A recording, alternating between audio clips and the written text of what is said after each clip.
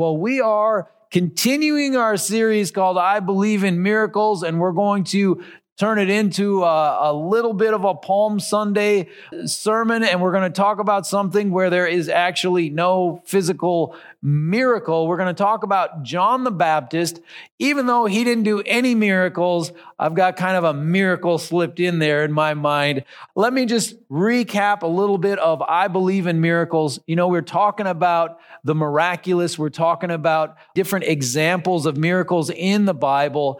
And I just think this is important because I believe God does miracles. And again, I'm believing for God to do something awesome this year, this summer, this fall. I think there's going to be a mini awakening. I don't think it's going to be like the Great Awakening. I don't think it's going to be something that, you know, we change the calendars over or anything along those lines. But I think there's going to be a significant move of God this year. We need to believe for miracles like that to happen, for the mighty hand of God to move.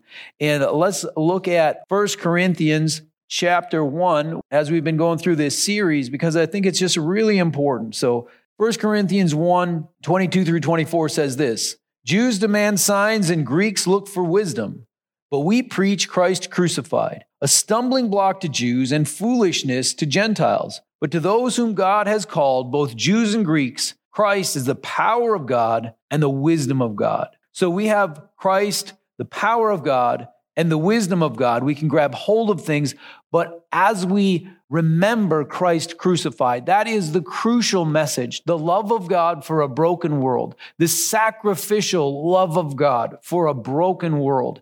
And as we grab hold of the love of God for a broken world, we understand it's about Christ crucified. Then we can grab hold of the wisdom of God without getting arrogant and prideful and going off the rails with that. We can grab hold of the power of God without getting weird and all that stuff. We stay centered on Christ crucified, which is what we celebrate at Good Friday. And then we are able to grab hold of the power of God and the wisdom of God. So this series is more talking about the power of God. Last week, we talked about Lazarus being raised from the dead. Boy, the big message with that one is this, that for those who trust in Jesus, death is not the end. That there is more than what we can see going on. Jesus has a plan. And so we can trust in that. So that's what we learned last week. This week, John the Baptist prepares the way. And very excited about that. This is the day that we celebrate the triumphal entry of Christ into Jerusalem. He's going to be pronounced king, and it's not going to go exactly how most people thought it would, because he's not going to become king and conquer the Romans and kick them out and bring Israel back into being a world power, but instead he's going to be proclaimed King of the Jews on a sign written in 3 languages at the head of the cross, and he is going to be crucified. So Christ crucified, that's in Holy Week, Good Friday, but Palm Sunday is where Jesus comes in, and they lay palm branches as he comes in on the donkey, the colt of a donkey, fulfilling prophecy, and the way is prepared for Jesus into Jerusalem to become king. And I want to segue that into John the Baptist, talking about John the Baptist, because he's the one who prepared the way for the Lord in that greater sense. It wasn't palm branches that prepared the way for the Lord. It was the preaching of John the Baptist, the message that John brought, and the acceptance of that message of the people that prepared the way for the Lord. That's what we're going to look at today, is John the Baptist preparing the way. So, who is John? Well, he's Jesus' cousin. He was born only a few months apart from Jesus, so they're the same age. And he was a little bit of an interesting character. So, he, of course, baptized people. It was a baptism of repentance for forgiveness of sins. He baptized people in water. And so let's look at who John the Baptist is. We'll read a section from Matthew chapter 3 and then also from Mark chapter 1. So let's see, who is John the Baptist? In those days, John the Baptist came preaching in the wilderness of Judea and saying, "Repent, for the kingdom of heaven has come near." This is he who was spoken of through the prophet Isaiah. a voice of one calling in the wilderness, prepare the way for the Lord, make straight paths for him. John's clothes were made of camel's hair, and he had a leather belt around his waist. His food was locusts and wild honey. People went out to him from Jerusalem and all Judea and the whole region of the Jordan. Confessing their sins, they were baptized by him in the Jordan River. So that's from Matthew 3. And then from Mark chapter 1, verses 1 through 8, it says this: the beginning of the good news about Jesus the Messiah, the Son of God, as it is written in Isaiah the prophet. I will send my messenger ahead of you, who will prepare your way. A voice of one calling in the wilderness, prepare the way for the Lord, make straight paths for him. And so John the Baptist appeared in the wilderness, preaching a baptism of repentance for the forgiveness of sins. The whole Judean countryside and all the people of Jerusalem went out to him. Confessing their sins, they were baptized by him in the Jordan River. John wore clothing made of camel's hair with a leather belt around his waist, and he ate locusts and wild honey. And this was his message: after me comes one more powerful than I, the straps of whose sandals I am not worthy to stoop down and untie. I baptize you with water, but he will baptize you with the Holy Spirit. We see a couple of different descriptions of John's message, and we see a guy who is baptizing, who is out in the wilderness, fulfilling the prophecy of Isaiah that he would prepare the way for the Lord. The culture was eagerly anticipating the Messiah, and John the Baptist is the one who's preparing the way. He's saying the Messiah is coming, and let's get ready, repent of your sins, and then you'll be ready for the coming of the Lord. So, John is the one who's called by God to prepare the way for Jesus to come in and to establish the new covenant. And to me, the miracle, if we're talking about I believe in miracles, the miracle is that all of the people listen to John. I mean, you have a guy that's eating grasshoppers and digging through, wild honey. He's knocking down bees' nests and eating the honey. He's wearing a camel hair robe, which from the little bit of research I did was, like an old garment that might have been worn hundreds of years before. It was just kind of a strange thing. The normal people didn't wear that. Leather belt around his waist. And so he was a strange guy out in the wilderness, that's eating bugs. And the whole culture's like, wow, we believe you. We should repent because the kingdom of heaven has come near. All right. And they all run out there. It's amazing that the culture turned to God through the ministry of John the Baptist. And I think that's an amazing, miraculous thing. Again, not the type of miracle like changing water to wine or walking on the water or feeding the 5,000 or a miraculous healing, but this is a miracle of an entire culture repenting and coming to God and being ready for the Lord Jesus to come and do his ministry. And maybe that miracle can happen today too. Maybe the message of John the Baptist, repent for the kingdom of heaven has come near.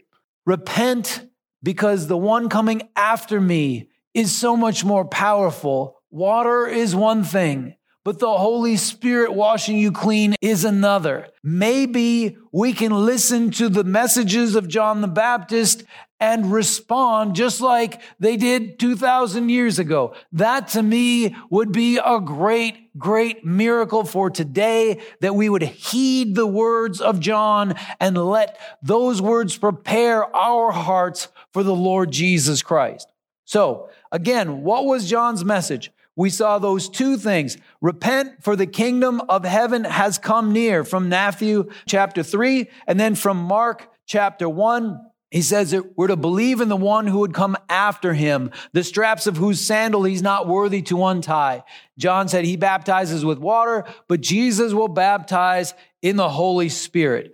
Two amazing messages, and we'll link those two together later on in the sermon. But let's start right now with repent, for the kingdom of heaven has come near. My translation of this, I'm not going to make my translation of the Bible. That would really be an amazing undertaking. But I do have a personal Pastor Mike translation of repent, for the kingdom of heaven has come near. And that is this. It's God is about to do something really cool, something really awesome. So get your heart right and you'll get to be part of it.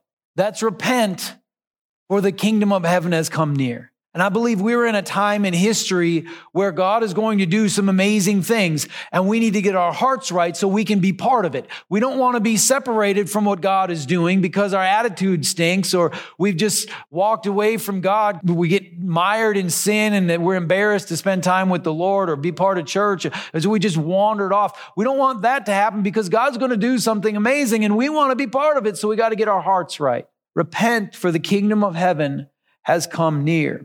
This word repent is both in the Old Testament and the New Testament. In the Old Testament, it's a translation of a Hebrew word. In the New Testament, it's a translation of a Greek word. And those two words, though they have, essentially the same meaning, have slight differences. The Hebrew word means to turn or to turn back. And of course, the ancient Hebrews, when they wandered away from God, they needed to turn back to God. But they were the children of Abraham. They were people who were heirs of the promises made to their fathers. And so when they were separate from God, they needed to turn back to God. However, the Greek word is different from that. It isn't to turn back. Instead, it's to reconsider your life, or to get a bird's eye view, consider what's going on in your life. Look at yourself, your life, and try to get perspective on it and decide what you need to do. And that decision should be to follow Jesus, to ask for forgiveness for your sins, and to pledge your life to serve God, to repent. Look at your life and go, man, I'm going the wrong direction. I'm going to follow Jesus. That's what repent means in the Old Testament and in the New Testament. And repentance is what prepares the way for the Lord in your heart. Just like John the Baptist prepared the way for that whole culture, we are prepared to receive Christ into our hearts when we repent, when we come to that place where we just say, you know what? I need to turn back to God. Or you know what? I need to look at my life. Maybe there's a higher power. Maybe Jesus is someone I need to look into and try to understand and accept the Lord into my heart. This is repentance. It prepares the way for the Lord in our hearts. And either if it's you wandered away from God or you need to find God in the first place, that's repentance. Reconnecting or connecting with God because our hearts are open and we just come into the Lord. And this message of repent, for the kingdom of heaven has come near, is so important that when John the Baptist was put in prison, Jesus started preaching the same message. He took over the message that John was giving. We see that in Matthew chapter 4, verse 17. We see that Jesus didn't just leave it, but he continued the message. From that time on, Jesus began to preach, repent, for the kingdom of heaven has come near. Word for word, Jesus preached John's message because it wasn't, of course, John himself that prepared the way, but it was repentant hearts that prepared the way. So when John was put in prison, the message still needed to continue, and Jesus shared that same message, repent, for the kingdom of heaven has come near. So John's message was repent. And then the second message, the one who's coming after me is more important than me. I baptize with water. He's going to baptize with the Holy Spirit. That was John's message. What was John's purpose?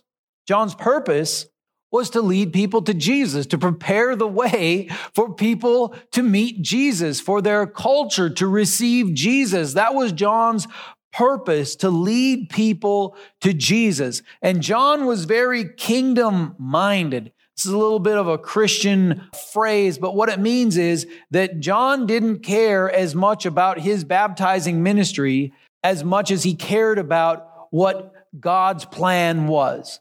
He didn't put his ministry over God's plan. In fact, he was willing to make any sacrifice. He was willing to have himself be decreased so that Jesus would increase. We see an example of this in the Gospel of John chapter 1, where John the Baptist has gathered all of these disciples. They're all following John the Baptist. And John's been preaching, the one coming after me is going to be more important than me. And then here in John chapter 1, starting in verse 35, we'll read 35 through 37. It says, the next day John was there again with two of his disciples. When he saw Jesus passing by, he said, "Look, the Lamb of God." When the two disciples heard him say this, they followed Jesus. So what was it that John the Baptist was doing? He was saying, hey, there he is. Go follow him. I know you've been following me. It's been great. Really appreciate you spending some time with me. But my purpose is to lead you to Jesus. There's Jesus. Go follow him. And so they left. That is kingdom-minded. John wasn't thinking, yeah, but I need these people to follow me. He wasn't torn. He understood his purpose was to lead people to Jesus. Why would John do this? Why would he not grab people for himself, but instead lead people to Jesus? It's because he believed what Jesus said in Luke chapter 4. John believed in Jesus, so he knew it was important to lead people to Jesus and not to hoard people for himself. He was kingdom-minded. He believed what Jesus says here in Luke chapter 4. We'll read verses 16 through 21. It says this. It's talking about Jesus. He went to Nazareth where he had been brought up, and on the Sabbath day he went into the synagogue, as was his custom. So Jesus was a good church attender. He stood up to read, and the scroll of the prophet Isaiah was handed to him. Unrolling it, he found the place where it is written, "The Spirit of the Lord is on me, because he has anointed me to proclaim good news to the poor. He has sent me to proclaim freedom for the prisoners and recovery of sight to the blind, to set the oppressed free, and to proclaim the year of the Lord's favor." Then he rolled up the scroll, gave it back to the attendant, and sat down. The eyes of everyone in the synagogue were fastened on him. He began by saying to them, "Today this scripture is fulfilled in your hearing." So John believed that Jesus was there to proclaim good news to the poor, to proclaim freedom for the prisoners, recovery of sight to the blind, to set the oppressed free, to proclaim the year of the Lord's favor, to bring us into the day of salvation. John believed that this is what Jesus was doing, and this is the highest purpose. And so John was like, whoever I can lead to Jesus, I will lead to Jesus. He knew they needed to repent so that they could receive Jesus, receive the ministry of Jesus. So he taught them to repent, gave them baptism, water baptism to solidify it, and then he turned them over to Jesus. He believed it. The purpose of John the Baptist is essential for us as Christians as well, to lead people to Jesus. That's what we do. We have to go to Jesus. Freely you have received, freely give. You got to receive first. But when you receive of the good things of God and you're growing in the Lord, then we need to do our part to lead other people to Jesus. We share in the purpose of John the Baptist. So use your gifts, your abilities that you have, your time, your resources, even give sacrificially like John the Baptist did, giving up his disciples. What else did he have? He had grasshoppers and wild food that he found. That's what he had. He gave up his followers to Jesus. He gave sacrificially. We need to give sacrificially to help people know Jesus because we believe Jesus is the Messiah. Jesus is the one who brings forgiveness. He's the Redeemer. He gives new life. And we want people to be forgiven, to be redeemed, to be brought into new life, to understand their value in the eyes of God. That is our highest purpose, to lead people to Jesus, who gives them all of those glorious gifts. John the Baptist was unique. We talked about how, he ate locusts and wild honey or, grasshoppers. He was wearing strange clothes for the times. And he was unique. And he was unique also in his kingdom-mindedness.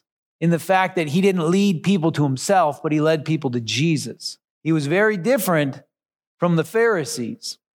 The Pharisees were all about themselves, what they wanted, and their own power and authority. If we go to the Gospel of John, chapter 11, we'll see a very stark contrast between Jesus as being responded to by John the Baptist versus Jesus being responded to by the Pharisees. So we're picking this up from last time where Lazarus was raised from the dead, and we'll look at the reaction of the Pharisees. So we'll pick it up in verse 43 and we'll read to verse 48.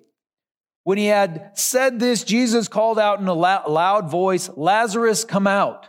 The dead man came out, his hands and feet wrapped with strips of linen and a cloth around his face. Jesus said to them, "Take off the grave clothes and let him go." There's the miracle from last week, but we continue now. Therefore, many of the Jews who had come to visit Mary and had seen what Jesus did believed in him. But some of them went to the Pharisees and told them what Jesus had done. Then the chief priests and the Pharisees called a meeting of the Sanhedrin. "What are we accomplishing?" they asked. "Here is this man performing many signs. If we let him go on like this, everyone will believe in him, and then the Romans will come and take away both our temple and our nation." They're upset that Jesus is raising Lazarus from the dead and that he's doing these other miracles. They're like, if we let him go on like this, we're done. They wanted to hang on to their power. They wanted to hang on to what they had. They didn't want God's plan to go forward. They didn't want Jesus to elevate while they had to decrease. They wanted to hang on to what they had. They were not kingdom-minded. They were self-centered. They were territorial. And it's just not how it's supposed to be. They didn't care about God's plan of salvation. They cared about themselves. That's not good. Here's my main point between the difference between John the Baptist and these Pharisees, as far as it applies to us today, because there are people that care more about themselves than about God's plan. And these are the Pharisees. You can be a religious Pharisee, meaning like if you're like a church leader, you care more about church attendance than the kingdom of God. You care about people coming to your church. You'd be happy if a smaller percentage of people were saved, but they were all at your church versus more people being saved, but spread out at other churches. That's a Pharisaical way to think. Don't care about God's plan and the kingdom of God. You care about your own ministry. And then there's also the people who are they're just, carnal in that they care about their own wants and desires, but they don't want to be bothered with the kingdom of God. They don't want to be bothered with being part of bringing salvation to this world. They don't want to be bothered with that. And so they're unselfish. And the bottom line is yucky-hearted religious people push other people away from Jesus. That's just the bottom line. So we need to not be yucky-hearted. We need to not be like what Jesus said about the Pharisees in Matthew 23:13, where he said, you don't even enter and you won't let other people enter who are trying to. The kingdom of heaven has come near, and you're not getting it, and you won't even let other people get it. That's a disaster. We don't need mean-spirited believers who think only about themselves. So we want to be like John the Baptist, not like the Pharisees. Amen? We don't want to be like the Pharisees, selfish. They wanted to kill Jesus, and not to accomplish God's plan, but to protect what they had. We don't want to be like that. We want to be like John the Baptist. We want to be ones who believe in Jesus. We believe he came to bring good things to this world. He came to bring the year of the Lord's favor, the day of salvation. He came to bring the new covenant. He came to bring redemption and new life to people. This is what he came to do. We see that as valuable and wonderful and powerful. So we want to be willing to sacrifice for God's kingdom, to bring people to Jesus, to lead people to Jesus. So we want to be like John the Baptist. But here's my question. Look in your heart. Who are you actually like? Are you more like the Pharisees, who are more interested in themselves than the kingdom of God? Or are you actually more like John the Baptist? Which one is it? Are you actually about releasing yourself and giving sacrificially of yourself to help people know Jesus? Or are you more interested in yourself and maybe you'll do a couple things to sort of appease that? Where are you? What's the answer?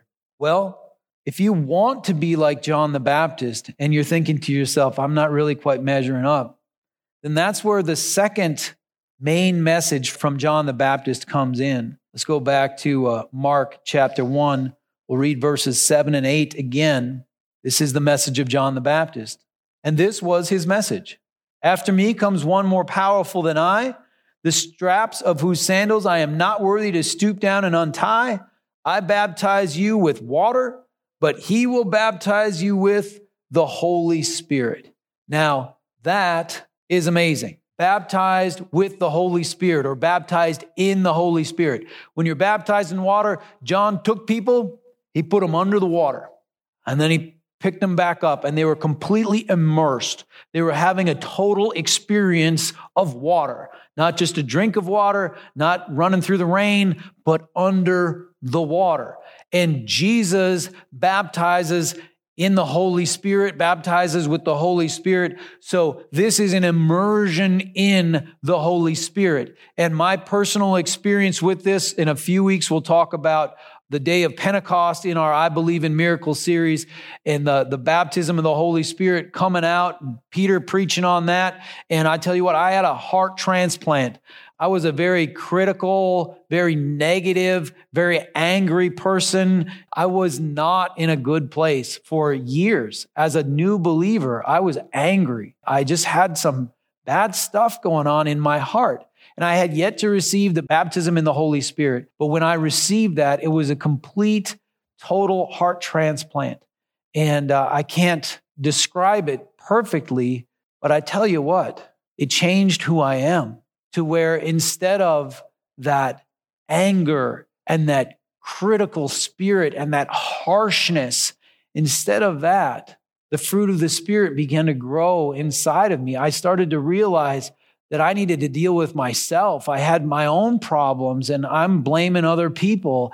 And instead of the bad stuff, the fruits of the Spirit began to grow in my heart. We don't need to have Christians with a prideful spirit, with a judgmental spirit, with a selfish spirit, with a harsh, cruel spirit. We don't need that. We need believers with the Holy Spirit within them. A holy attitude, mentality, holy emotions, a holy perspective of this world. We need the Holy Spirit to overwhelm us and then to grow in the ways of the Spirit. Galatians chapter 5, 22 and 23 says, "But the fruit of the Spirit is love and joy, peace, forbearance," which is like patience, but with people, kindness, goodness, faithfulness, gentleness, and self-control. Against such things there is no law. So these are the things that well up within us when we're filled with the Spirit of God, the Holy Spirit. And if we want to have our lives be like that of John the Baptist instead of our lives be like that of the Pharisees, then we need the fruit of the Spirit in our heart. We get the fruit of the Spirit by being baptized in the Spirit through Jesus Christ, who is the baptizer in the Holy Spirit. John called us to repentance and to follow Jesus, who baptizes us in the Spirit so we can live a new life. If you want to make a difference in this world, it's not about being an angry Christian. It's not about being mad at how things are going and doing some kind of social media rant. That doesn't actually help. Instead, you want to live for Christ and His cause, not for yourself. You want to live to see the good news brought to the poor, to see the captives set free, to see recovery of sight for the blind. So your heart goes out to the oppressed, to the blind, to the prisoner, to the poor. That's your desire, is to see them receive good things. So you live for Christ and His cause. You learn His ways and live by them. You learn obedience to Christ. I want to read 2 Timothy chapter 2. This is just super, super important. So if you're a follower of Jesus, you want to obey the Scriptures. What do the Scriptures say? Well, if you haven't read them, they say a lot of things you haven't read. And here's one of the things that I want you to read. I want you to know. It says this in 2 Timothy 2, 23 through 25. It says, Don't have anything to do with foolish and stupid arguments, because you know they produce quarrels. And the Lord's servant must not be quarrelsome, but must be kind to everyone, able to teach, not resentful. Opponents must be gently instructed in the hope that God will grant them repentance, leading them to a knowledge of the truth. So we're not to be quarrelsome. We're to be kind to everyone. It acknowledges here there are opponents. We have opponents. We have people who come against us. Do we just rant against them and rail on them? No. Opponents must be gently instructed in the hope that they will come to the Lord. Like John the Baptist leading the way, preparing the way of the Lord, we are called, even in a world full of people that oppose us, to just try to lead the way to Jesus for them. Not quarrelsome, but kind. We need to learn obedience to the ways of God. And then we need to lead people to Jesus, through our service, through our witness. This is productivity. If you're prone to social media rants, I know not very many people are, but there are some, probably not you, but if it is you, I want you to do this instead. Meet one-on-one with somebody who disagrees with you, and eye-to-eye, face-to-face, talk to them about Jesus and the Lord you love and what Jesus has done for you. Don't type where you can't see someone face-to-face.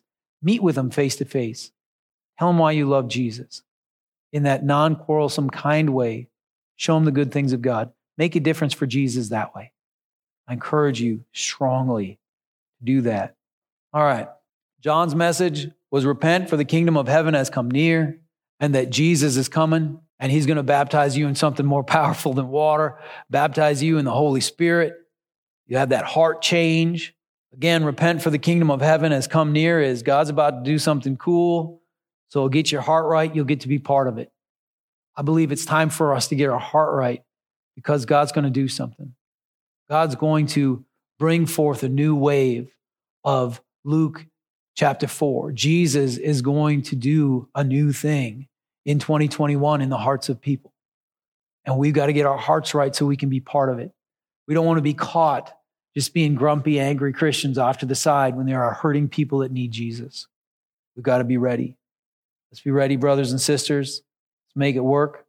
If you need to repent, as in the Old Testament idea of turning back to God, you've wandered off, you've been sucked into the modern culture's, angry spirit, and you need to realize, this isn't what God's called me to do.